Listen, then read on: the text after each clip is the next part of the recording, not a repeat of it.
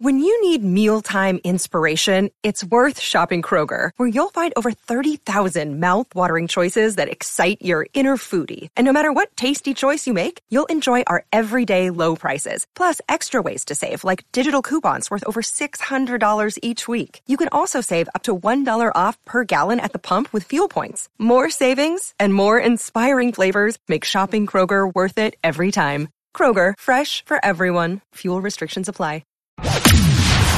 From the Fifth Quarter Studio in Madison, Wisconsin, you're listening to the 5-Minute Basketball Coaching Podcast with our host, Steve Collins.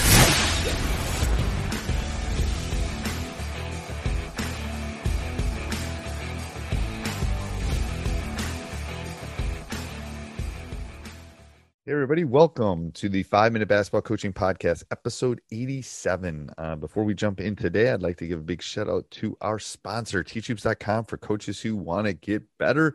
It is the one-stop shop for basketball coaches, handout videos, mentoring, one-on-one calls, you name it, we've got it. Go check it out, and let's head off to the podcast.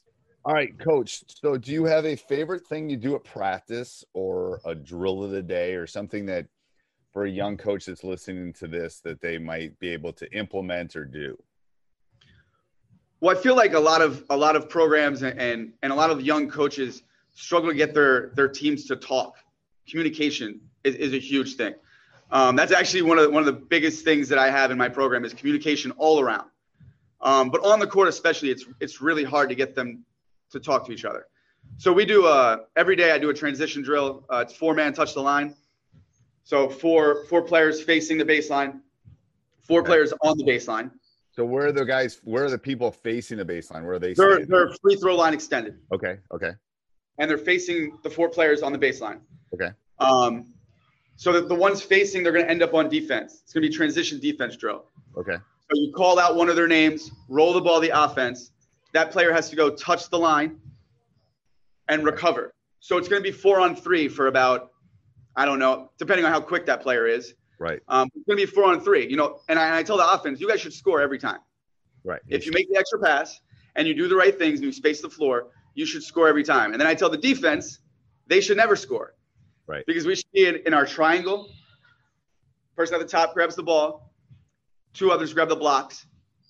Block gets first pass, and then we're in our help spots. And all you have to do is stop maybe one pass before that fourth person comes back. But it makes them have to talk. Somebody's got to say, I've got ball. The two blocks have to get there. Then you got to close out. You got to be in your help. And then the recovery person has to be the quarterback of the whole thing. I got so-and-so, and now we all scramble and say who we have. I feel like teams that don't talk normally because they don't know what to say. Right. It's like saying be a leader. Well, if you want somebody to be a leader, you better show them how to be a leader. It's the same with talking. You have to teach them how to talk. But here's the analogy I use with my guys is in the most important game of the year, you will not hear me and you might not hear the other player across the court. If you don't really talk, you're going to miss something because it's going to be in a typical high school packed gym with a couple thousand people. I said, the best part about it is your coach can yell at the officials and no one hears anything. So that's the best part of it. But the worst part is you guys won't be able to hear each other unless you're literally screaming at each other and talking. And then I show clips of that. And exactly. That resonates with them. It's like, whoa, that's true. Yeah. I said, yeah, it is. And the more they talk, the more that they can pick up on what's being said and they can kind of hone in on their teammates' voices because they're used to hearing that voice. Right. And that's why I never use a whistle. In 30 plus years, I never used a whistle either. Yeah. I never used a whistle because I want them to hear me because I might have to shout something out. I can't blow a whistle during the game. I don't care if they hear the whistle during the game. I want them to hear my voice during the game. But then that's actually a podcast I did. I don't know, maybe I just did it maybe 2-3 days ago about that's something I've been working on during COVID is kind of our dictionary, our terms, so that they can, like, most of them know them, but now I'm dealing with kids I haven't coached before because we didn't play this year, and then I had a a very senior junior laden team. I didn't have any youngsters with me. So now I'm going to give them terms about how should you talk and what words should you use. Just talking is the first part. When I do it, I just want them chattering. I don't care what they're saying, but eventually I try to get them to use the proper terms, like on ball screens and things like that. So, Coach, your whole state didn't have a season this year? Nope. Part of our state did. We are a purple state. Okay. So part of our state did and part did not. Basically, if you know anything about Wisconsin, Milwaukee and Madison did not play. Okay, because it's funny. You were talking about yelling at the refs and nobody could hear it. So we had empty gyms this year, and all of our games were live streamed. So I got a phone call from my mom after one game. She didn't like the way I was talking to the refs. She didn't like how I was yelling at the girls. And she was like, I wish I never heard that side of you. Right. I always tell football coaches they have it so well. I said, well, you guys got it great. Cause I know I've done the chain game. I know exactly what you're saying. If those parents heard what you were saying, if you were Mike, there would be a totally different world. But then within a basketball coach, you're like literally six rows from grandma. Yeah. And now you had an empty gym and the camera's right next to you on the scores table. So everybody can hear you during timeouts and then you have the other team looking at you because they're wondering, whoa, why is that guy so fired up? Like, I love that. But I think you're right. I think talking is one of those things that coaches say a lot, and it's that lingo thing. But you really gotta, I mean, you can say whatever you want about Bobby Knight, but his teams really talked. I went to a couple of his clinics and he really did. I think part of it was fear because they were scared, but they talked, and he did some drills with talking and that were really good. But do you have any drills for getting kids to talk or like what should they be talking about? Is there a drill where you can bring that in?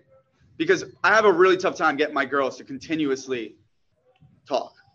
Yeah, like I said, the first thing I do is I just want it loud in the gym.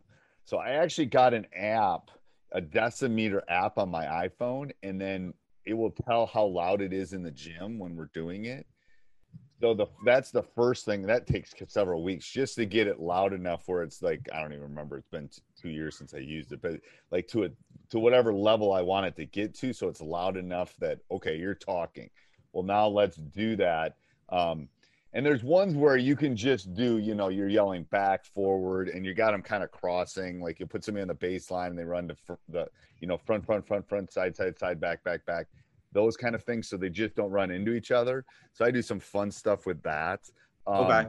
But I do a lot of stuff like small-sided, like 2-on-2, 3-on-3, where you have to set a ball screen, so they got to talk through the ball screen. So if you're a person setting the screen, or I try to break it down into our specific offense. Like, all right, you're getting beat off the dribble. Help. There's one good drill that I do. I hate this. There's lots of drills I hate. But I hate 3-man weave. I do it sometimes, just making them call each other's names out for 30 seconds. One drill I do is zigzag, and I'll give offense freedom to go around the defender. And most kids can go around a defender. If you're playing one-on-one in the full court, well, the rule is as soon as they get by you, you have to yell. They have to, as soon as you yell help, they have to stop dribbling. So then that allows them to get back, and it's like help. As soon as they yell that, then the dribbler has to stop. If they dribble the full length, it means you didn't talk. So that's one drill I do that I think, because I want them to yell help. If you got beat off the dribble, what are you doing? You're yelling for help from your teammates. Exactly. And so creating drills where they know exactly what they have to say. Yeah. Okay. Yeah. So we specifically break down our terms, like, like if you get beat off the dribble, what is it? Help, or, hedge, or those kind of things on the screens. And, but initially it probably takes me 2 weeks of you can talk about anything. Like there was one kid that just kept saying banana because he thought it was funny. Hey, he's talking. I don't care what you say. You can say banana as long as you're talking. So that was, all right. Thanks, Coach. That was great. Sports Social Podcast Network.